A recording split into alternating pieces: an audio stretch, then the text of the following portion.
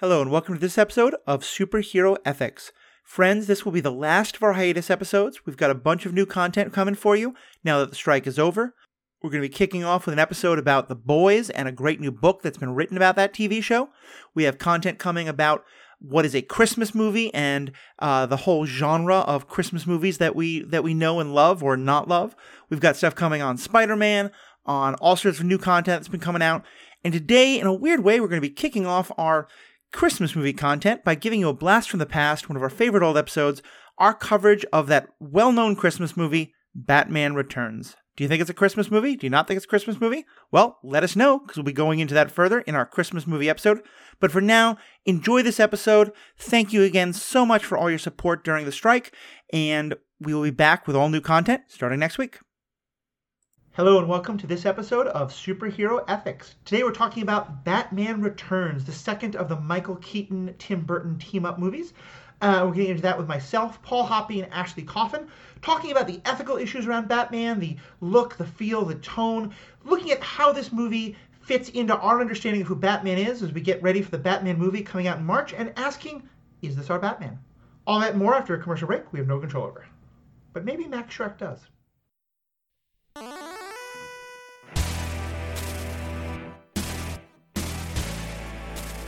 Welcome back. I'm Matthew, your host. I'm joined, as I said, by Ashley Coffin and Paul Hoppy. Ashley, you weren't able to join us last time, so glad you're here. This is a movie you're pretty fond of, if I understand correctly. Yeah, this is one of my favorite movies for just so many reasons. Nice. Well, really good to have you with us. Paul, good to have you back discussing Batman again.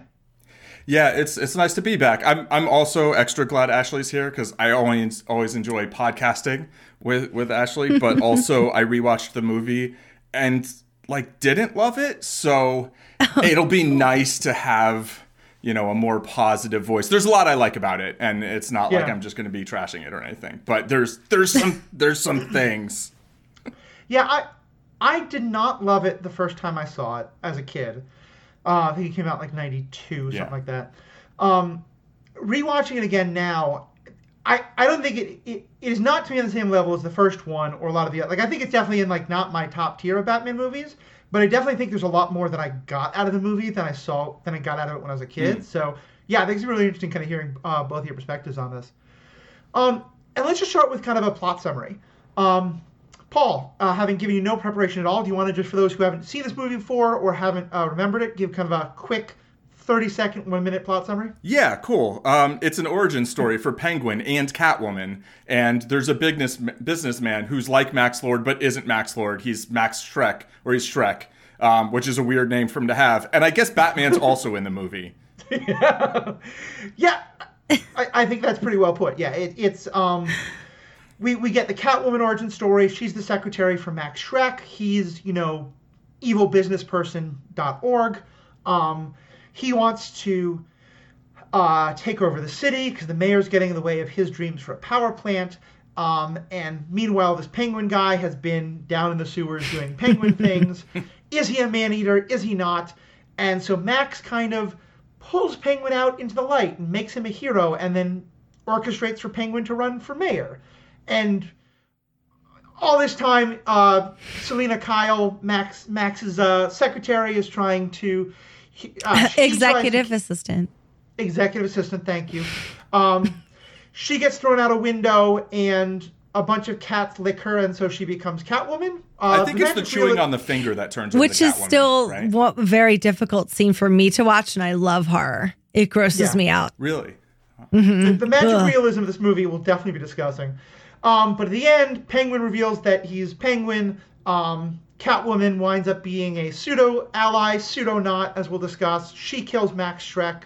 We think she might have died, but we see her at the very last frame of the movie. And Batman, fights crime. But, Batman gets framed a lot.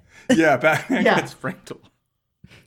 Exactly. Well, and so let's kind of go from there into kind of general impressions of the movie. Because to me, I think the most interesting thing about it, and you'd think this is a bad thing, but I actually kind of really like it, is that, as you said, Paul, Batman is a very small part of this movie. And even more so, Batman doesn't have a character arc in this movie. Like, this feels to me a lot like an episode. I think we've often talked before about how we don't like the idea that in a movie you have to kind of question the premise every single time. Mm-hmm. This feels like an episode. You know, yeah. Batman is Batman at the beginning, he's Batman at the end. It's just it's the like Catwoman and Penguin episode of Tim Burton Batman. I think that's well put. Yeah. Yeah, I'm trying to like, it's funny because you're right, because I have to sit here and think about like what Batman was doing. But it's because like I wonder, I would love to know more about how this film was made, because I would wonder if that was the initial storyline, or if these two actors just like had roles written for them that were just so perfect.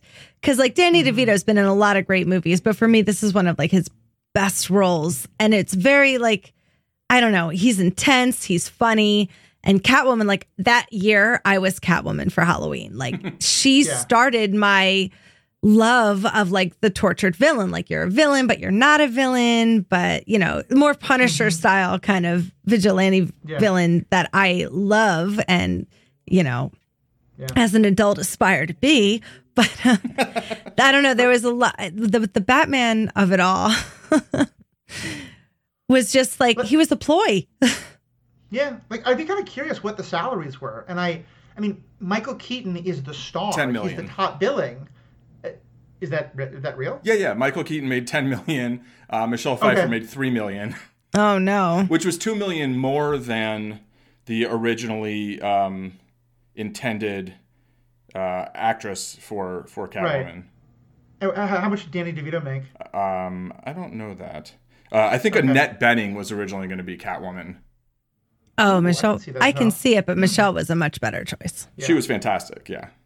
But yeah, clearly, to me, it's, I mean, in terms of like amount paid per line of dialogue or moment on screen, Michael Keaton is making one hell of a good deal. Yeah, it's not quite Mark Hamill in The Force Awakens, but true. Top billing plus millions for 0 lines of dialogue.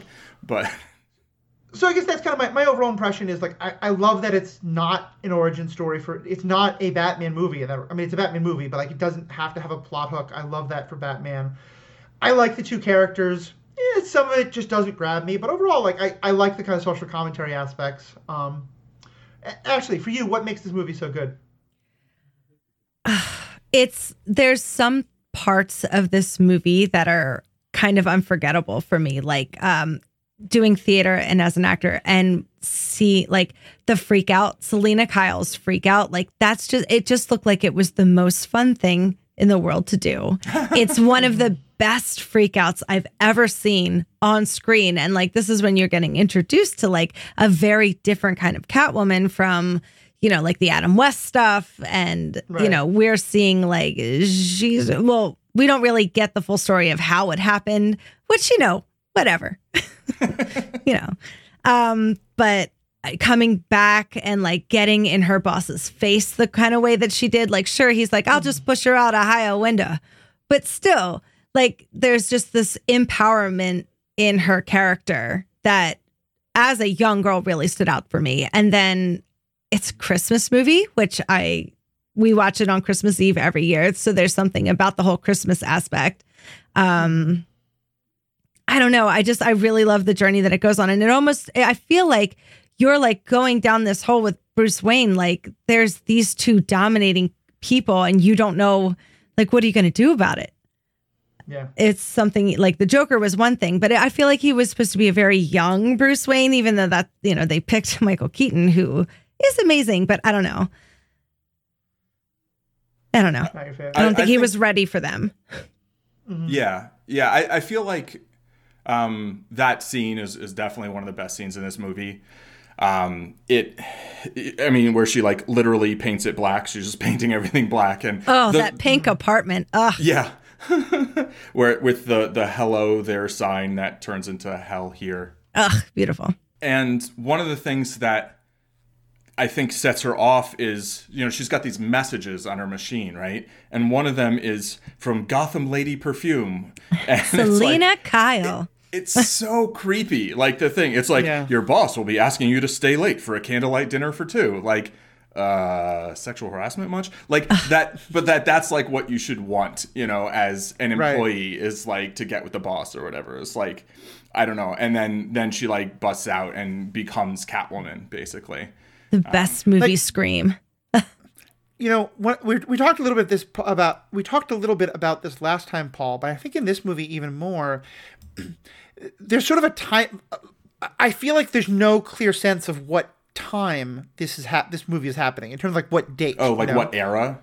Yeah, because like all the men, especially the journalists, but all of them are wearing hats, you know? And to me, that's like, that hasn't been a thing since the 50s, really, if even before that. Like, and there's so much about it that, kind of like we talked about this with the TV show Gotham sometimes, that is kind of like, you know, it's not quite set in a particular moment in time. And there's a timelessness to Gotham is kind of stuck in the noir era. That I do think that this movie kind of conveyed, and to me, like that advertisement is straight out of Mad Men. You know, it's very much a like 1950s thing. Yeah. Which I love. I'm so like biased against this movie because it has so many things that I love. Yeah. Well, and so I want to get into specific details, but yeah, Paul, for you, kind of generally, what didn't you love about this movie?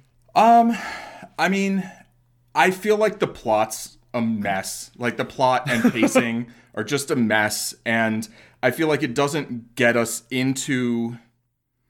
I feel like I don't care about what's happening a lot of the time. Sometimes there's cool stuff that's happening and I'm enjoying the scene, but like within the context of the movie, I'm like, I don't really know what Penguin wants. Like, we spend some time with him and Shrek, and like, you know, having a Batman movie where he's like not that much of the movie, like knowing that, like, I could see like watching it again clearly with that in mind might be kind of make it more enjoyable. I can kind of see how if you love the movie, like rewatching it is actually like kind of in some ways better than watching it for the first time. I actually remember the experience of being in the theater and like for the first half hour just being like, what is going on? Like, where's Batman? You know? And I think that can be cool. I think for like the second movie in potentially a series, you know, it's ambitious. I've seen this described as like the first blockbuster art house film or something, you know? I think it's so real. It really does feel like, I think they went through at least 6 scripts. There was originally it was going to be about Penguin and Catwoman hunting for like hidden treasure, and which seems very in character with them, like them wanting material wealth, right? That's kind of Catwoman's a cat burglar. Penguin's usually this sort of business kind of gangstery kind of guy, right? And here Catwoman wants vengeance. That's it, right? Like she's gotten liberation and now she wants vengeance, basically. And Penguin wants vengeance. And, you know, and I mean, Penguin, like in the beginning, I was like, oh, I feel sorry for like this little kid. Like, whatever, is this little kid? And like, what? His parents think he's ugly. So, he ate the cat. Like, I knew that was not going to be happening. Is that when you would throw him over the frozen bridge? That's when I would throw him out a higher window. Yeah. No. But like, yeah, I there's like a lot about kind of what it does that I like, but I just feel like the way it gets there, it feels to me like a movie that went through tons of rewrites and doesn't have this like tight narrative, but has a lot of great moments. I think that's a good way of putting it, because I don't want to get into Penguin specifically, but even just going on the Batman part, I think I definitely had that first reaction as well. I was paying attention. The first time we see Bruce Wayne on screen early on when they light up the bat signal, and he's just sitting in the dark waiting for it. Yeah. Which is one of the most Bruce Wayne moments I've ever seen in my life. It's fantastic. Yeah. But his first line of spoken dialogue is, I think, at 36 minutes into the movie. Right. Like, and yeah, I kind of think maybe part of it is that there's not much for him dialogue-wise. There's not much for him character development-wise. Excuse me. There's not much for him character development-wise, although the romance between him and Selena Kyle is fantastic, and I'll say more about that in a moment. But also, he doesn't get to have many cool toys. Like, I did kind of wonder if maybe part of the problem was he has the boat, but like in the first movie... Well, and then the Batmobile breaks apart and becomes that torpedo that can go down through... Okay, make your point and then let us tear it apart. Okay, sure. The penguins. I feel like in the first movie, we got so much of like, look at every cool thing Batman can do between like the plane and the car and the different gadgets, that there wasn't anything in this movie where I was like, oh my God, Batman can do that too. And yeah, the Batmobile can do some new kind of cool things. But I think that having Batman be to me, I think like the movie did two things. One of which is have Batman not need to be the central character in terms of character growth. The other is just significantly reduce his screen time. And maybe you can maybe you don't have to do both of those things. You know, you could have done the first one and the second one, at least give him some, like, I don't think there's a fight scene in this movie that I remember as being at all interesting. Yeah. Except maybe Catwoman and Batman. Yeah, that's about it. But that's like really almost like the only scene I can think of that's like real like hand-to-hand fighting. And I feel the opposite in terms of the toys. I hear what you're saying, and like maybe the toys don't feel as cool as they did in the first movie, but I feel like they were leaning into them so heavily. Like he's just constantly, he doesn't attack the guy, he like hits the thing behind him and then pulls the wall onto him. Okay, you know, he's got this batarang that he programs to hit a bunch of people. Like, what's that? Like the car breaking apart. Like, I don't know. I remember when at that moment in the theater, like it kind of lost me. It feels like this very sequelitis. Like, what do we think people want to see? Okay, let's go more with the toys. And I felt fight scenes felt boring because maybe it's because they came with more sort of gadgets, but they weren't really interesting, clever ideas. But also to me, it's just like, you know, I want to see him sidekick someone. You know, I want that hand-to-hand fighting. He was still in the stage where they couldn't move. And that goes to the next, like, 2 Batman movies. They put that cowl on them and they can't move their heads. So you're very limited with what you can do with an actor. Yeah, but in the first movie, I feel like they did a better job with it anyway. Like, he got his legs up pretty high. There were some pretty awesome kicks in the first movie. Yeah, there's not a lot. Well, in this one, he's not going to kick Catwoman in the face. I mean, that's funny when she's like, how could you? And he's like, oh, I'm sorry. And he's like, dude. Like, I'm a woman and shouldn't be taken for granted. She's so good at playing off of like dumb male chauvinism. How could you? I'm a woman. That's the line. I just feel like the fight scenes don't feel compelling. You know, the only fight scene that I felt at all invested in was the one between Batwoman and Catman. Yeah, great. Okay, cool. You know, you heard what I meant. I think we kind of came to the same place, and that was kind of my point, is that it felt like there wasn't enough, like, if he's not going to be interesting doing speaking things, at least make the other stuff he's doing interesting. Yeah, I agree with that totally. And to me, I think one part of it is, you know, actually the last episode, we talked about how in the last third of the movie, Batman kind of becomes the Punisher in ways we didn't really love, in terms of like using guns and missiles and having really bad aim when it comes to shooting the Joker, but you know, right. But that, you don't think that was on purpose because he's Batman? Well, no, because he clearly kills a bunch of other people. Oh. And in this movie, when there was some of the like pulling out pavement to hit people and things like that, I was kind of like, oh, okay, are you showing us that Batman is going to ingenious lengths to incapacitate people without killing them? Okay, cool. Maybe. Oh, nope. He just straight up killed that guy. He threw the guy with the bomb down the hole and then he blew up. Like he's just sleeping. He's just sleeping. That was the moment where I was like, okay. So, all right. So putting aside Batman, let's talk about the 3 villains, because I think one of the things I liked most about this movie is the interplay between those 3 and each of their 3 characters being so interesting. And I want to kind of talk about like each of them individually, but just starting with, I think one of the questions the movie really asks in such a great way is, with Catwoman kind of being sort of an anti-hero, but especially with Penguin and Shrek, the question is like, who's the real monster?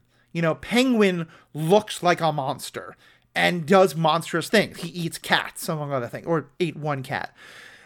Shrek looks like a respectable businessman, but over the course of the movie, like, until maybe Tim Burton is just really bad at the last act of movies. Because also, like, Penguin feels like such an interesting character to me, who's not the monster that Max is, until he just decides, okay, well, Catwoman didn't sleep with me, so now I hate her, which was an awful moment. And also, the city doesn't like me, so now I'm going to blow it all up or steal all their kids. Like, Paul? I feel like he kind of got you Like, I feel like the Penguin always was a monster, but it's like he wasn't a monster because of how he looked. That was like, we were supposed to overcome that prejudice and then realize like, oh, but he's a monster because he is a monster. Maybe it's because he was, not treated well as a child, blah, blah, blah. But like, he is actually what he wants is like revenge on a bunch of kids who weren't the people who wronged him, right? The people who wronged him are dead. And like, so he just, I feel like he's not this like very complex character. He's trying to pretend to be misunderstood, but he's actually not. Well, it's the whole Batman scene with the disc when he actually records what he thinks about the city. And on the other side, it's kind of like, look at Wilson Fisk. I think Wilson Fisk really believed that what he was doing for some part was the best for the city. But the Penguin always had these other plans. He had the plans to collect the children before he was mayor because that's what they were working on up in his attic, whatever, like secret, like lair where they like inducted him into being mayor. So he always kind of had this backup plan or was always going to do that anyway. But if it had all worked out perfectly for him, that would have stopped it. But that was never going to happen because that's just not the way the world works. I guess to me, like the three of us were the ones who discussed The Witcher. I kind of see Max Shrek as like Stregobor and Penguin as like one of the monsters they're fighting in terms of like, because the story that Max killed his friend. I mean, like he's a murderer. Yeah, Max even before is just a Selena horrible, Kyle. horrible person. Yeah, no, that's my point. Stregobor is the maximum bad in The Witcher. Evil, right? My point, because he's sort of like, I am malevolently plotting evil. Right.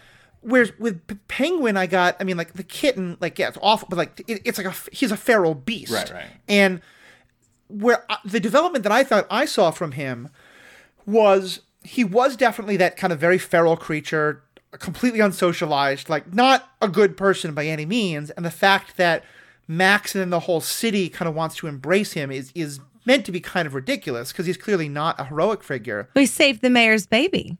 Right, exactly.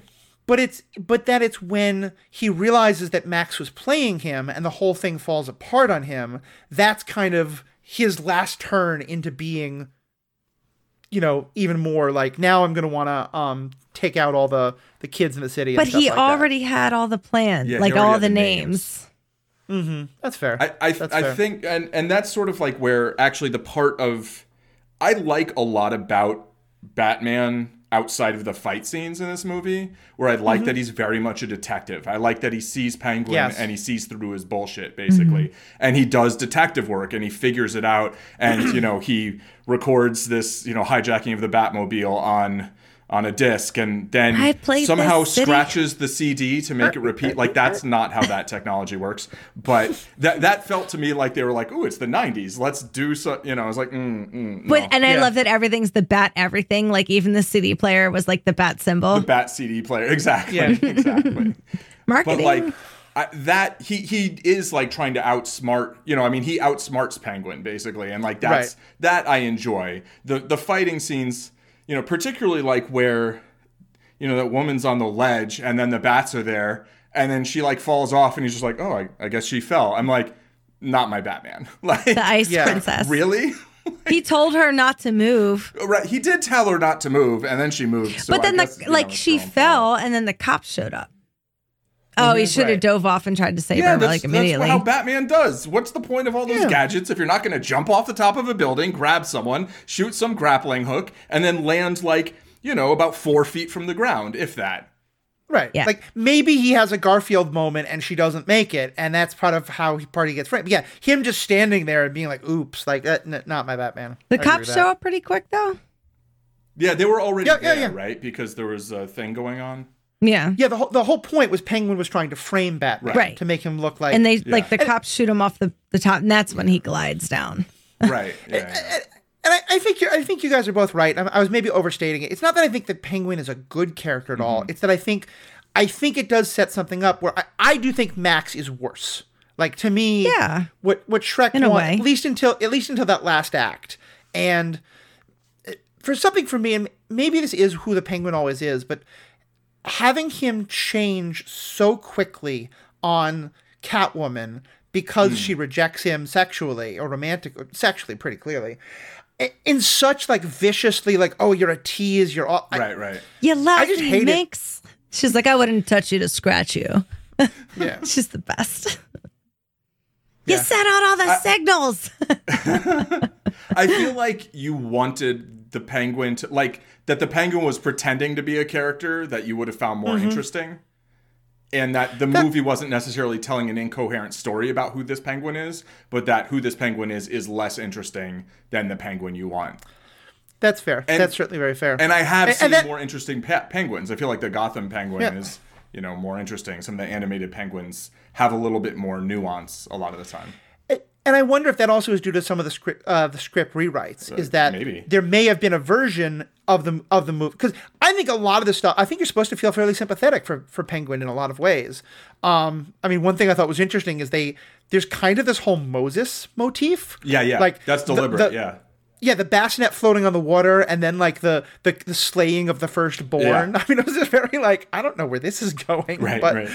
But yeah, I kind of wonder maybe like there's some parts of it that I think are clearly written to be like, Max is the real monster, Penguin is the victim who's become a monster, but then probably later rewrites are like, no, but let's just make Penguin evil, So, Aaron, anything else on Mr. Pengy before we move on to our next contestant? I'm good. I mean, just like My in the babies. duck, and like, I mean, I feel like the performance is like so over the top, but it works. It's so good. But I feel like it takes. I actually had the opposite feeling you had, where it took me most of the movie to kind of buy him as like, okay, this is this guy. And to be like, all right, let's just go with it. Whereas in the beginning, I was kind of like, I don't know. Like, it kind of doesn't work for me in the beginning. And then it kind of, and maybe on a rewatch, like, and I mean, this was a rewatch, but it was a rewatch decades later. Like, I watched both movies in the theater, and then I had both on VHS, right?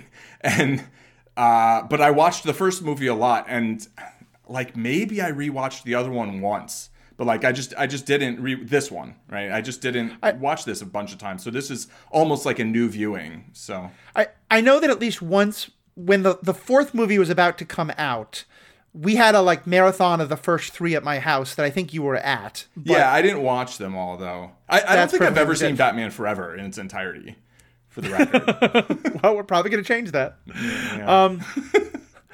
All right. So what about Mr. Max Shrek? What do we think of him? I mean, it's Christopher Walken. They couldn't have gotten a better person to play that role. Yeah. But between the three of them, there's not a piece of scenery that does not have teeth marks on it. It is all been devoured. He feels over the top villainous, but like in a real world way. Mm-hmm. Where he's like, I'm doing this for my son Chip. Chippers. It's like, I'm a good guy. It's for Chippers, And like that scene of him like throwing out the presents to the people in the crowd, that felt very 2017 to me. Yeah, Trump throwing paper towels. Yeah, and it's Rico. like, okay, these aren't paper towels, and those aren't, people who just had a hurricane go through. But they live in Gotham, which I think is kind of like having a hurricane go through every day almost. I think that's fair. So many clown attacks. So many clown attacks. I mean, if we keep, I feel like, to me, I think over the top is kind of the definition of this movie. Mm-hmm. It was like Schumacher takes it into camp, which I think I used to hate, but now have a real appreciation for. This, I just feel like it's just this feels much more like a comic book movie than the first one did. Right. Even Selena Kyle, as badass as she is, if this was like a serious movie, I would be I would like, no, come on, no human being talks like that. She's doing her Catwoman voice. This is like Camp Noir. And maybe that's like perfect. why I love it. Because there's something about the darkness, the makeup, the music is one of my favorite scores of any movie ever. Oh, it's amazing. And the mood that it all sets when you put it together is like, I'm like, I want to live in that Gotham because I think I would thrive. But that's my personality. Right. But like in some ways, Ashley, did you see the TV show Gotham? No. Okay. This noir camp feels kind of similar. like, I think Gotham would also very much qualify as noir camp. And this movie feels very similar in tone to that, in terms of, like, it's timeless, everything is over the top, everything is...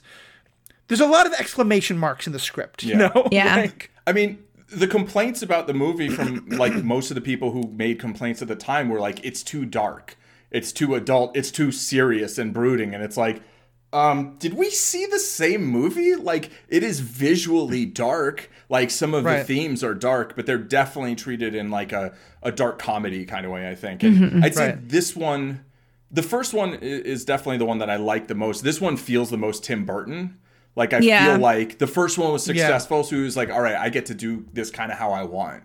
Yeah, just the Arctic, like, park. Yeah. You know, the animal, like, everything just looks so, all the penguins. Yeah. The napalm penguins. Yeah. well, and this gets... I made this reference before, but I want to maybe just kind of bring it up as a topic now. To me, one of the words I think of for this movie is magical realism. You know, in terms of, like, there are things happening that don't make sense by the laws of our natural world, but that are also never, like, you know, in Marvel, we talk about how there's always some sort of, like, line of pseudo-babble science or mysticism and, like, but here, like, you know, how is Penguin born the way he is? Right. It's a birth defect. Or, like... Catwoman. Catwoman, yeah. Like, she clearly gains powers of some extent. Like, certainly her, you know, she went through, like, she got, like, a Neo-level Matrix download of martial arts. And you get 9 lives. Yeah. She died and then undied. She dies repeatedly. many times. Yeah, many times. I think she has 1 life left at the end of it. That's why she, I kept waiting for it to show that she had a bulletproof vest and was kidding, but no, she meant it about the many lives. She's just like, I got 9 lives. How do I know this? Yeah. Batman killed me. You killed me. 3 left. I just brought that up now because to me that's also very much a Tim Burton thing of, like, there's spookiness, there's weirdness, you don't understand it, don't ask questions. And I feel like No this movie did that necessary or a lot more. And I don't mind it, but it's definitely different, very different. Agreed. Yeah. Does the fact that we jumped off the topic so quickly say something about Max Schreck as, like, Christopher Walken's a great actor and he chews some scenery, but, like, it's basically just Lex Luthor. I mean, without a lot of even interesting less parts. than that. Max Schreck is just a facilitator for moving the plot along. Like, we need the guy, you know, he killed Selena Kyle and he just happens to be the guy who helps get Penguin in power and runs the second that things go sideways, and that's where everything starts to go to shit. So he's really just kind of like the facilitator of all the bad things that are happening in the movie. All 3. The Bruce Wayne thing with the power plant, he killed Selena Kyle, and going with and then turning against the Penguin. We need, you know, if Batman's not going to do it, we need somebody to deal with these villains. Yeah. Exactly. I mean, to me, he's like the script doctor. He's like, how are we going to make all these things work? It's like, Max Schreck will fix it. Yeah. And I mean, I think he's, you know, it's like a very simple character archetype, I think executed flawlessly by Walken, you know, and I mean, I think he would make a great Lex Luthor too, you know? Yeah, agreed. At first I had to look up, I was like, is this Stag? Like, because he reminded me a lot, like with the hair and stuff of that Stag from... usually from Wonder Woman, I think, who also shows up in the Justice League animated series. But he's not. They just made up a new character. And I think it would have been a very unmemorable, kind of irrelevant feeling character if it wasn't Christopher Walken giving that 100%. You know, it's like nothing he does is that interesting, but the way he does it. Exactly. Yeah. I mean, he's generic evil capitalist in a way we've Exactly. seen in 100 different movies, but you're right. Yeah. And I think that's very He's fitting. And genuinely scary in that scene with Selena Kyle before he pushes her out the window. Like when he's in her, it's very tense. Yeah, absolutely. Well, especially because one of the things that I loved about that scene is, and this kind of gets more into like the Gotham of it all that we'll get to later, I don't think there's a better way the filmmakers could have shown us this is a person who has zero thought that he will ever be held accountable for anything. Yeah. Because, like, if I'm a cop and I find the dead body and then I look up and I see a broken window and I figure out that this woman used to work for the guy with the broken window, I think I know where to start my investigation. She flat out says it. She's like, it's not like you can just kill me. And he's like, actually, it's a lot like that. Yeah. Yeah, exactly. Yeah, it's why I love that shot so much. Cinematography wise in that shot. The way that they have her shadows bouncing off of like her face, the way like they had like a ring light, and it makes like these cat kind of shadows over her eyes. Like I love stuff like that, which is all like the cinematography in this movie is beautiful. It really is. It definitely is. Word.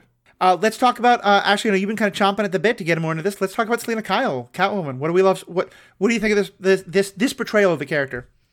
I like it's what I like. I'm going to claim a new term, and it's called evil feminism. And I really love what she's doing with it. Cause like, you know, she's kind of tough in the beginning. She's standing up to them. You know, she steals that, shocker. What do you call them?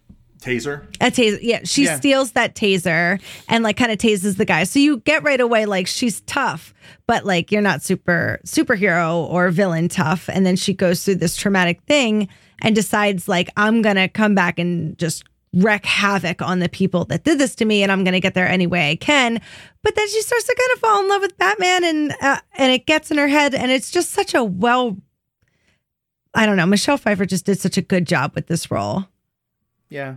I think especially because she sells so well she sells Selena Kyle both before and after the transformation. Yes. You know, I've seen other versions like this where like you look at the character before the thing happens and you're just like, I don't believe you as a nebbishy person who you look like a gorgeous person who hasn't brushed their hair. Right. Like, and I think, I mean, part of it's the makeup and the costumes for sure, but just she portrayed nebbishy and shy and like wallflower that gets walked over by everyone so well in a way that I felt made the transformation to Catwoman, as ridiculous and ununderstandable as it is, completely like it worked, you know? That's why I love the scene where, like, when we first see her and she's in this board meeting, and like, that's my job during the day. Like, I'm the one going in, giving coffee to all of the people at work. Like, that is daily when we have meetings. That is my job. To in the middle be like, well, I have an idea.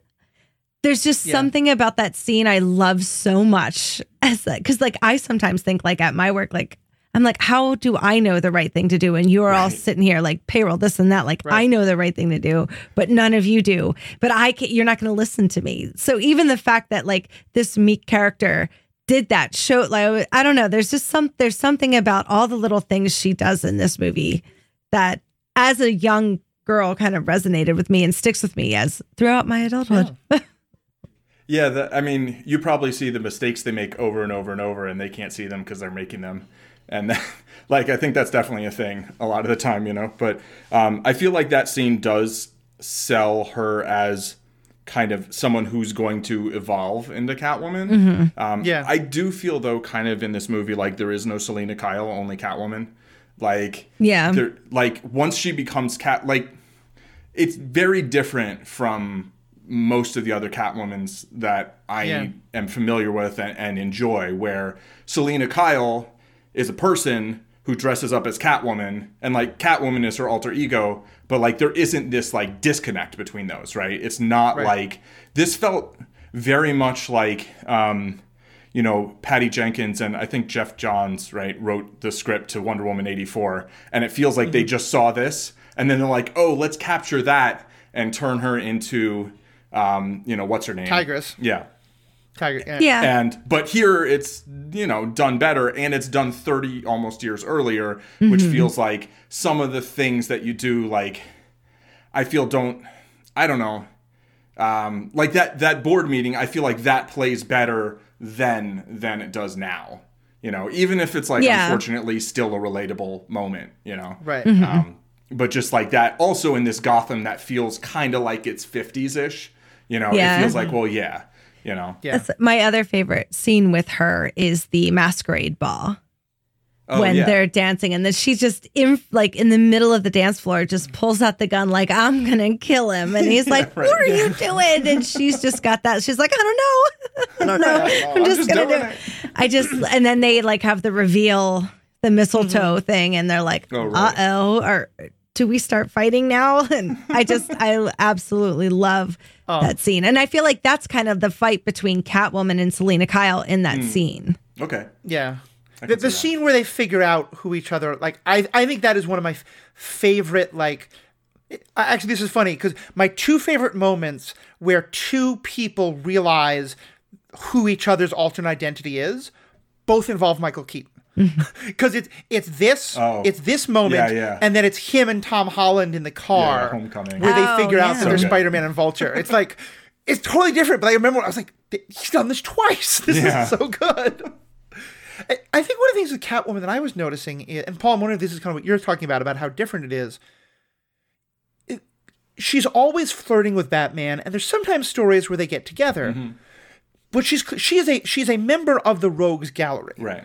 She does villainous things, and she's not often like Eartha Kitt was sexy as hell and wonderful, but she wasn't like anti-hero levels of like righteous revenge that she's getting. She just wanted to steal stuff and hurt people along the way. And I think here, and also to some extent with in Batman Forever, although there at least she starts out as a burglar, it's something like when you have her on screen, she's You mean The Dark Knight? Rises. What did I say? You said Batman Forever. The Dark Knight Forever. No. Oh God, no. Yeah. Woof. In the Dark Knight Rises as well, they move her from being a villain to an anti-hero. You know, where it's like she wants to do things that Batman wants to stop, but she also, like, we as the audience are very sympathetic towards her. And I don't think there's anything wrong with that portrayal. I think it's kind of interesting that they shy away from the, like, no, I mean, she maybe not as bad as Joker. She doesn't want to kill people, but, like, she's just robbing people to make herself rich. Like, she's not, you know, on this great feminist crusade the way that this character is. So she pretends I love that to she be is. like a Robin Hood type thing. Like, she steals for herself, but then she also, like, helps the others. Or I think some in versions. A lot of Catwoman portrayals, she is a little bit of a Robin Hood character. Like, she's often, like, she wants the jewels for herself, but also, like, she's usually got, like, some ward or something. She's got a bunch of cats she's feeding. Like, I think she is very much an anti-hero. Or maybe she's an anti-villain. I'm not sure. But, like, you know, it's kind of like the scene where she saves the chick from getting robbed or whatever was happening there. And then she grabs her face. And I love this scene because she's like, you know, so easy to just scream for someone to come save you. Like, toughen up, save yourself. And that, like, I can get that, like, lack of empathy for people who seem weaker. But, you know, I feel like I'm working through my own stuff here right now. But, like, I totally get that scene. Like, she felt like a victim her whole life. So now while she's this new life, you know, when she sees that other person, she saves her. But she's also like, you know, some Batman's not always going to come save you. Yeah. Right. Get it. Which felt very pointed for a person who Batman came and saved. Like, that was a little bit of projection in that moment. Yeah. But but I think it was, like, today, I think if I watched that, I'd be like, ooh, victim blaming much? Big like, time. There was a little sort of unsavoriness to that. But at the same time, like... But at the time this is made, and even more like in the 50s idea, I totally get that idea of, like, look, I can protect myself. You don't have to just be a waif in the corner. I have a fun fact. That scene where she takes the mannequins' heads off with the whip. She did that in one take, and that was actually Michelle Pfeiffer. Wow. And it's on YouTube. The whole crew and everybody's just clapping. Like, first take. Actually her. I mean, she trained hard for the role. I mean, getting in that outfit. And it works. Her whip instructor, I think, she, like, cut her chin or something. She's very good. Yeah. Well, and just back to the whole, like, where she's a victim. How much of Batman 66 have you seen, Paul? I mean, I watched most of the episodes when I was a kid, like, on TV. Okay. I haven't deliberately, I haven't rewatched it in decades, I want to say. I'm wondering, and this is something I might bring on Jessica Plummer for a later episode to get into, because she has a real knowledge of, like, the history of comic books, and she loves the Catwoman character. I do wonder how much of that kind of, like, more, like, she's sympathetic goals starts with this movie or starts around this time, or maybe, like, because like Eartha Kitt, I think, was very much just villain. But you're right. Like, I think in the Batman the Animated Series, she's often much more sympathetic. Have you guys seen the TV show Harley Quinn? Yeah. In that one, she's much more back to just being like, I just want to steal stuff. Like, I'm not trying to be on some crusade. And I remember thinking, like, this is such an interesting not new take on the character, but like a take I haven't seen in the character for a long time. Right. Yeah, I mean, she's definitely a character who can play different roles in different stories. And here, you know, she feels a little more Huntress to me here, where I feel like she's not a villain, but she's an antagonist, and she's doing something that, like, maybe we're not supposed to approve of, but it's like, I don't know if you want to kill someone who killed you already, and they're a billionaire who's screwing over the city. Like, I love that she killed him herself, and I love the way that she did it. But she didn't know about the Ice Princess stuff. She was like, you said you weren't going to kill her. Oh, that's right. Yeah. You know, so she was not privy to that information that was going to happen. They were just supposed to kill Batman, which she was okay with. Right. Yeah, that's true. Right. Well, yeah. I love a complicated character. Oh, no, it really is. I mean, there's so much depth to her. And it's one of my favorite Batman stories is Mask of the Phantasm, which in some ways is a very similar dynamic in that he has a romantic interest in someone who is like Batman, but then like clearly steps over that line from justice to vengeance, you know? And I think there's a little bit of that same thing here with him being like, yeah, Max Schreck is kind of terrible. We should take him down, but just like assassinating him, maybe not so much. Even though he does kill people. I mean, that it gets... There's an incoherence, I think, Paul, was the word you used, that I think is pretty appropriate here. There is one Max Schreck quote, actually, that I just wanted to throw in, which was, one can never have too much power. And I felt like that sort of summed up not just this character, but like, you know, all the characters and real life humans who this character represents. Like, it's like, I mean, well, when it comes at the expense of power for others, you can. Yeah. I think, you know. One other just kind of cool thing about Selena Kyle I wanted to mention. I think Ashley, you made a kind of passing references, but I wanted to like really let me say it again. One other just kind of cool thing about Selena Kyle, Catwoman, that Ashley you brought up. The whole movie feels like almost black and white, you know, especially like the scenes in the underground, like the way it's lit, it looks black and white. And so in that, like, Gotham is almost monochromatic. The aggressive bubblegum pink of everything in Selena Kyle's apartment is just so refreshing. And so everything's black and white, but she has that blue eyeshadow and the red lipstick. And it is just extreme against her alabaster skin in black. And I remember, like, that's like where my passion for blue eyeshadow came. Like, I just was like, that's the look, and it didn't look great on me. Look like her at the end of the movie when she pulls it up, because he is Batman, you idiot. And she's just got like the Clockwork Orange going on. I'm like, yes, that's how I look like at the end of every party night. That was such a good scene. Yeah. Backing up to Penguin also for 1 second. The Penguin's henchmen are all clowns, or at least a lot of them are. Right. And I wasn't sure, was that like, I don't remember Penguin having a kind of like a circus pseudo Joker circus feel. Like, am I just forgetting that? Or was that supposed to be like, well, the Joker was successful, so maybe I'm going to do the same shtick? Or just the filmmakers were like, we just need more killer clowns because people are afraid of them and Joker? Yeah. Why was Penguin? He said rejects. Like, he collects, you know, people who were like rejected. Right. I mean, after Joker dies, like, there's a bunch of out of work clown terrorists, and, you know, or maybe he made them dress up like that. I'm not sure, but my favorite of them is the blonde with the little dog.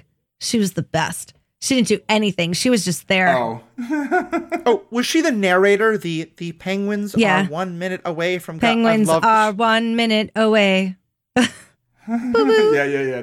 That was like, I thought a nice way to put exposition in, you know, the end. Like, usually it feels so awkward and forced. Here it was awkward, like, deliberately. Like, it was like, this is just, it fit with the surreal sort of, you know, my everything babies going on. That, you know.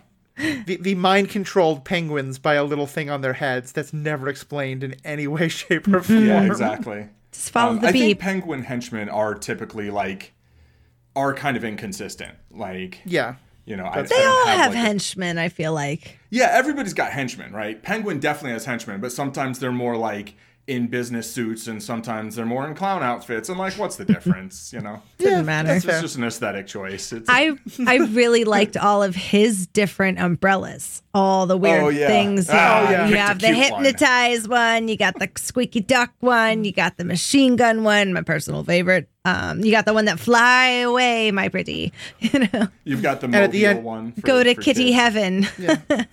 And at the end, he chooses the wrong one. He's like, I got the cute one. I love that scene so much. And then the penguins come out and they're like, they push him in. I don't know. It doesn't make sense. There's it's just pallbearers. Love it. Yeah, I just love it so much. I just need a cool drink of ice water. So good. I also just have to say, again, with a little exposition, Penguin is 33 years old in this movie. Allegedly. And that's allegedly. I mean, granted, he's born with flippers, so maybe I shouldn't question his aging process. Sure. But like, Danny DeVito was 45 at the time the movie was made, and he does not look like he's in his 30s. That makeup, like the makeup, the way they did it, like everything is just really, it's very well done. It really is. For the time and everything. Like, I don't know. It was great. It reminds me of the Tim Burton, like when Gina Davis and what's his face in Beetlejuice, when they pull their monster face, like his whole nose just looks like that monster face from Beetlejuice. That's fair. So the last thing I wanted to really bring up was Gotham itself. We've talked about how, Paul, you said like it's like a hurricane hits every day and it's so black and white. I want to live there. The thing that I think I missed about it the first time and when I was younger, and now this time I really got, was I feel like there's kind of, the first movie is kind of a comment on celebrity culture in terms of makeup and like belief of who's beautiful and stuff. Here, I feel like with the whole Penguin story, there's really kind of a comment being made about like how if the people who are thought to be important say this person's good and wonderful and trustworthy, that the people in the media and the press will just eat it up, Yeah. Like the whole scene of like him becoming this hero figure when he's so clearly not. Or even just like, everyone's so excited to help run his political campaign and he bites someone's nose off and they're still just like, cool, let's do it. Like, it doesn't sound like anything that happens nowadays. Right? Yeah, I mean, 10 years ago, I would have said this is ridiculous satire. Today, I'm like, oh, yeah, no, they kind of had a point. We will. Look at how fast everyone turned on Batman. Like, what? Yeah. Immediately. It's pretty telling. Yeah, there's definitely an interesting dynamic there. Yeah, so in terms of the look and feel of Gotham in this one, I still enjoy the aesthetic and the lighting and the cinematography are amazing. Snowy and Christmas. Yeah, the snowy, like having a season there, I think is really cool. There's an animated series, it's 2 movies. It's like part 1 and part 2, The Long Halloween, and it goes through like a year basically, and so you see all the seasons in Gotham, and that cool. That's aspect's really cool. But here, the only thing that Gotham felt kind of smaller to me than the first one, and like a little bit less lived in. Like, I think something about having a reporter and the reporters and whatever and the party, like it felt a little bit more like, I felt like I had a little better idea of like what goes on in Gotham like most of the time, whereas here it felt like it really was mostly focused on this small number of characters. I think part of that might be that the original was filmed in England, and then they filmed this in the US, so they didn't necessarily use, I think they stored all the sets for a long time or something, but like it looks they must have studio moved them, and like it looks very not CGI, but whatever they would do. I mean, studio, it's technically it's Rockefeller. You have your statues. It's just like Rockefeller, but it looks like sets as opposed to like location shots. So I just feel like Gotham here doesn't breathe quite as much, and maybe wait till we get to the Joel Schumacher ones. Jesus Christ! Yeah. It's like this condensing box from movie to movie. But part of it, I think, is you kind of brought this up. It feels very surreal, Right. and like I'm sure there's better movie making terms for this, but like to me, this is a huge range. But I'm going to kind of put it into 2 binaries. I feel like there's some movies are. Here are things that are happening that you might see with your own eyes, and we're just pointing a camera at it so you can see the people doing the things. And then there's other movies where it's like, we're going to make the lighting and the sets and the camera angles tell the story as much. And so, like, we're not saying that this looks like a real life thing you would see. It is meant to be surreal. It's meant to be artistic license and things like that. And I feel like that to me is exactly what Gotham was, in this. And I liked a lot of that, but I did feel like it was a little like having someone tell Burton to maybe be 80% instead of 100% Tim Burton is not a bad thing. Yeah. This definitely felt like that thing of like, all right, the editors are no longer worried about you. You get to do your own thing. And maybe those editors had an idea. And to me, it's not like having 20% less Burton. It's having 20% of other stuff that then the very Burton-y Burton stuff contrasts with. So you get like a little more contrast. So, I feel like there are a lot fewer daylight scenes here. And one of the things I like about daytime scenes in an otherwise dark movie is then the darkness is darker yet for the light that you but just that's every time they show Selena Kyle in the day after she becomes Catwoman, they just put more and more black makeup under her eye. Yeah, so true. I will say one thing I really liked in terms of the Batman story is, it's fairly common, especially in this era, for like every movie, the male lead has a different love interest. And normally it's like, James Bond movies, I think, are the king of this. But a lot of them, like, you just completely forget that the last love interest ever existed. Right. I kind of liked that not only does he mention Ricky Vale, but kind of continuing what we were talking about before in the last one, Paul, about him being kind of awkward. He does that thing you're never supposed to do on an early date of, like, bringing up his ex, talking about his ex. Right. Like, she did ask. No, he did bring it up, right? Yeah, but, like... Yeah, but I mean, even if she asks, like, you don't have to go into it too much. Yeah. You don't have to be like, yeah, she kind of left me a broken man, and I don't really know what I'm doing anymore. But and then this whole thing about, like, well, it was the two truths, and she couldn't like, I was like, dude, don't do that. Of course this version of Bruce would do that, And I just for the movie to acknowledge that so much, I was like, okay, that's kind of cool. You don't see that very often. She liked it. Right, exactly. Like, he's still so awkward. Right, like around women in terms of like trying, like that he's interested in, and then he's also so bad at lying. They like, both are. It's a business trip. Yeah. No, I mean she wasn't any better. Yeah, but in the first one, he was it. like, I've got to go on a business trip. Yeah, business trip, and it's like that's the only thing he can think of. Even though apparently he never goes on business trips, he does all his business in Gotham. But like, yeah, I enjoyed that awkwardness, and I think what she liked about him was that he actually was awkward and like honest, and that's a lot of the advice that people give. Oh, don't do this, don't do that. It's like, I don't know. I don't think it's necessarily particularly good advice, especially if you're trying to look for someone that you want to like forge a long-term connection with. Like, he's like, you're kind of dark. Do you want to have dinner? Right, exactly. I mean, like they both like that about each other. Mm-hmm. He's miles away from being smooth. And I think she like Max is smooth. Right. She's seen that fakery and she likes that, I think, a lot about him. Yeah, but exactly. It's just like Christian Bale Batman would never in a million years do this, Right. Like, no, yeah. That also or even Alfred animated series Batman, I think. Yeah.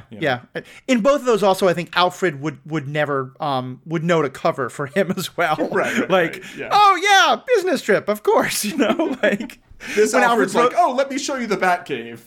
Yeah. I didn't let Vicky Vale down into the Batcave. All right, I love that Alfred so much, though. I like the Burton Alfred is just like, he's my favorite. He's so adorable. Yeah. He might be the least helpful, but he definitely looks like Alfred. Though I also thought it was interesting that they let him be so very wrong. Like, because you were saying, and maybe this was me as well, but he gets pulled in by Penguin at first. Like, he's telling Michael Keaton, Alfred, yeah. Yeah, he's telling Bruce Wayne, like, no, just let people be happy, Yeah. So I thought that was kind of interesting. For sure. All right, well, so let's kind of, the wrap-up question I tend to ask now is is this your Batman? And since there's not much of Batman, I'm going to ask just for, is this your Batman? Is this your Penguin? Is this your Catwoman? Is this your Gotham? Okay. You want me to go first? Yeah, why don't you go first? It is my Catwoman. It is my Penguin, but I don't watch all the animated stuff, so don't judge me. And we'll see what's his face does, Colin Firth. It's not my Batman. And I have to say I do like the Gotham, but that's just because I like magical, whatever you were saying. Realism. Magical realism. Yeah. The Batman and like the Nolan Batmans, the Gotham's cool, but it's every city put together. Right. Yeah. Yeah, this Gotham visually is very much my Gotham, although I feel like it's very similar to the first one, and I liked the first one a little better in that regard. But this one, it's beautiful. It's beautiful in this like broken down, dark old city kind of way that like I grew up in Hell's Kitchen. Like I would love to live there. Exactly. Catwoman, I really enjoy this Catwoman. She's not the Catwoman that's like my first choice of like what to see in a Catwoman if she's going to be in more than one thing. Also, they were going to do a spin-off with her as Catwoman, and then that ended up going through a bunch of rewrites and a bunch of different potential actresses, and ended up being the Halle Berry film. So, oh no! Well, but that wasn't at all what they were going to do with this Catwoman. And I think having this Catwoman have a spin-off, I think could have been really cool. That would have been maybe something really interesting to see. This Penguin, again, kind of like Catwoman, I feel like is a great performance of this version of the character. Not really the character I would want to see through a long series of films or TV shows. I kind of feel like all of the villains here are these super over-the-top, kind of similarly, quite insane, kind of, like, as opposed to having these, like, really different kind of motives for one another. Totally why I like it. It's just pure chaos, both of them. And it's like, it works in the film. Yeah. But it's like, not everyone's cup of tea. Right. And that's one of the nice things about having films that are kind of standalones. Like this, you were mentioning, it does, it does reference Vicky Vale. I hadn't even remembered that, but I was glad to see that it didn't have this like amnesia like a lot of sequels back then usually did, right? Particularly about, female characters. They're like, oh, we're on to the next one, But like I like that there isn't too much continuity in that. It is like, it's its own movie. And if you love it, you can watch it every Christmas, right? If you don't, you don't have to. And you're not going to be like, oh, but then I'll miss what happened in the next one. I won't get the reference. It's like, it's fine, Fine. And in terms of Batman, like, I think this is we didn't even really talk that much about Batman, partially because he wasn't the main character really in the movie. Right. But I feel like Michael Keaton's Batman in the Tim Burton movies, I feel like these villains would not have worked if you had like Christian Bale's Batman. 100%. I feel like he did what any good, straight man does in a comedy, which is like sort of, set things up and give them room to chew all the furniture and kind of be a little bit like, are you done? Okay, now we're going to do this. And, and so like in terms of feel and look, like very much my Batman. In terms of tossing people into pits with explosives and letting them blow up, not so much. Yeah, I think it's where I was thinking like in a lot of ways this is even less my Batman than the last one, but also here he's the detective. This is, I think, I think of all of the Batman movies, this is the one where he's the most of a detective. And I do really love that. Yeah. And part of it's also because in this one, there's nothing whatsoever about him striking fear into the hearts of, people. And like, the Christian Bale, Christopher Nolan, that's much more on the, like, the fear, theatricality side of things. So, yeah, so I guess for me, like, I think this is one of my Catwomen. I think this is like, there's a couple of different perspectives. I think, honestly, I think my two favorites right now are Eartha Kitt and then the one from the Harley Quinn. But this one, I think, is another very good portrayal. I think Michelle Pfeiffer is a fantastic portrayal. And I think this is... There's a part of me that like doesn't love the idea that the love interest is always the one who's going to have more of a sympathetic aspect to their villainy. Right. And so I think that's kind of why I push back on it a little bit. But I do think, like, avenging woman who's been mistreated by her bosses and the men in her life, like, that's a real story that deserves to get told. And there's some righteousness anger to that character. I think as much as I love Danny DeVito, that his role is probably the one that strikes me as the most off, because I think the Penguins that I most love, especially from the animated series, but also from Gotham and some other things, like this Penguin, the whole point is like they're trying to make him dignified, but they're trying to put a monster into a tuxedo. Right. Like other penguins, he is in a tuxedo. Like, the point is that he is a high cultured, classical, like, he knows what fork to. Danny He's DeVito a Max doesn't know what. who looks like Penguin.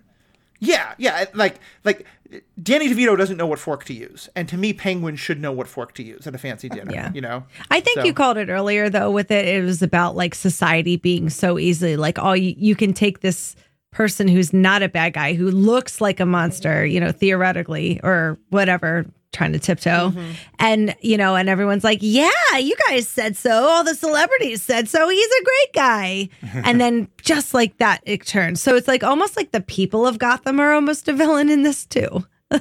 Yeah. So there is a sort of a Philadelphia reference because they have that one statue in the Rockefeller Center of Gotham of the guy, the boxer holding up his fists in 100% the Rocky statue. Yeah. And that statue was not probably up by the time when that movie came out. Well, so if we go with that further, though, if part of the idea is can you put Penguin in a suit and have everyone believe it? Now I want the two old guys from Trading Places to be like kind of watching it, you know, Mortimer and what's his name? I can't remember the other. From the Trading Places and Coming to America verse. Yes, that's true. That's true. And to my mind, I think of them as Stalder. To me, they're kind of the live action two Muppets. From Absolutely. That's so funny. All right. We're now way off kilter. So any last comments from either of you about this movie? I still listen to and love the Sooksy and the Banshee song that they specifically did for the Masquerade Ball.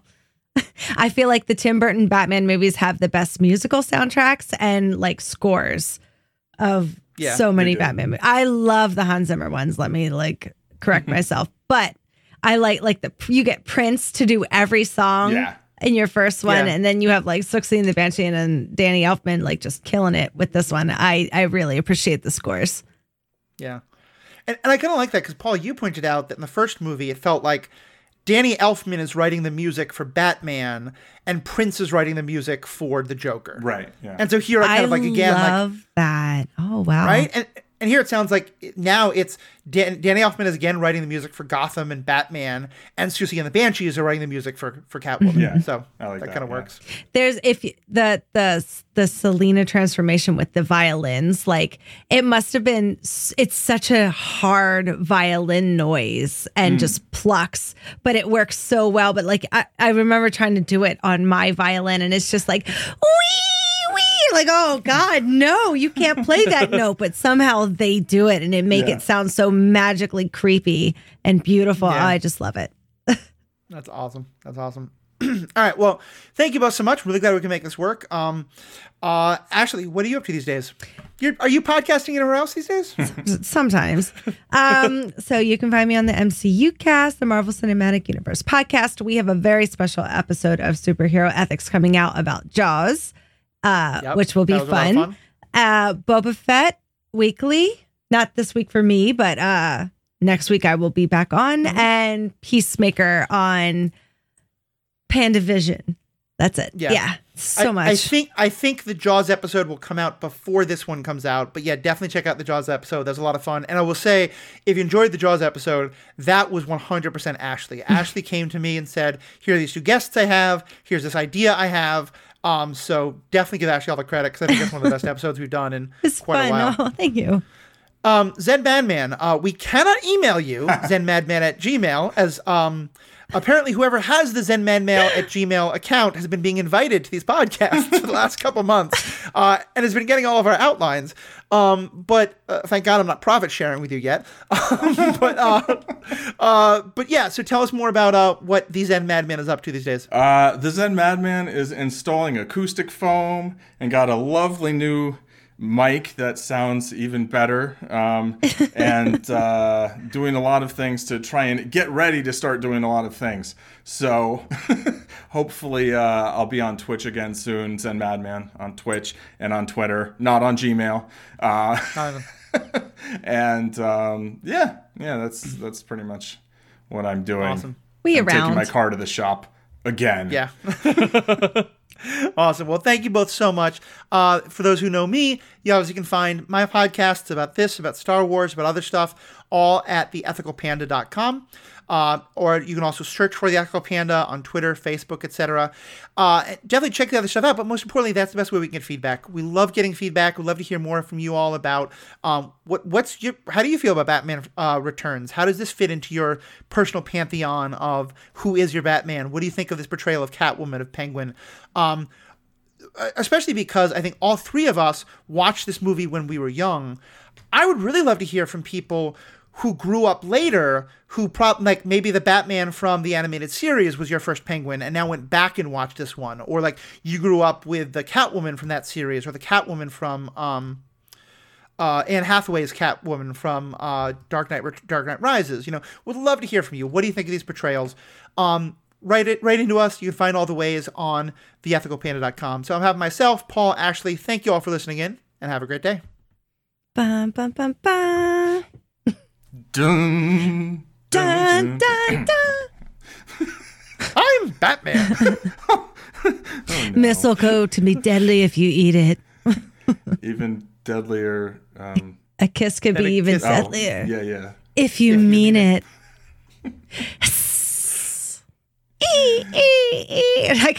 A plan is forming.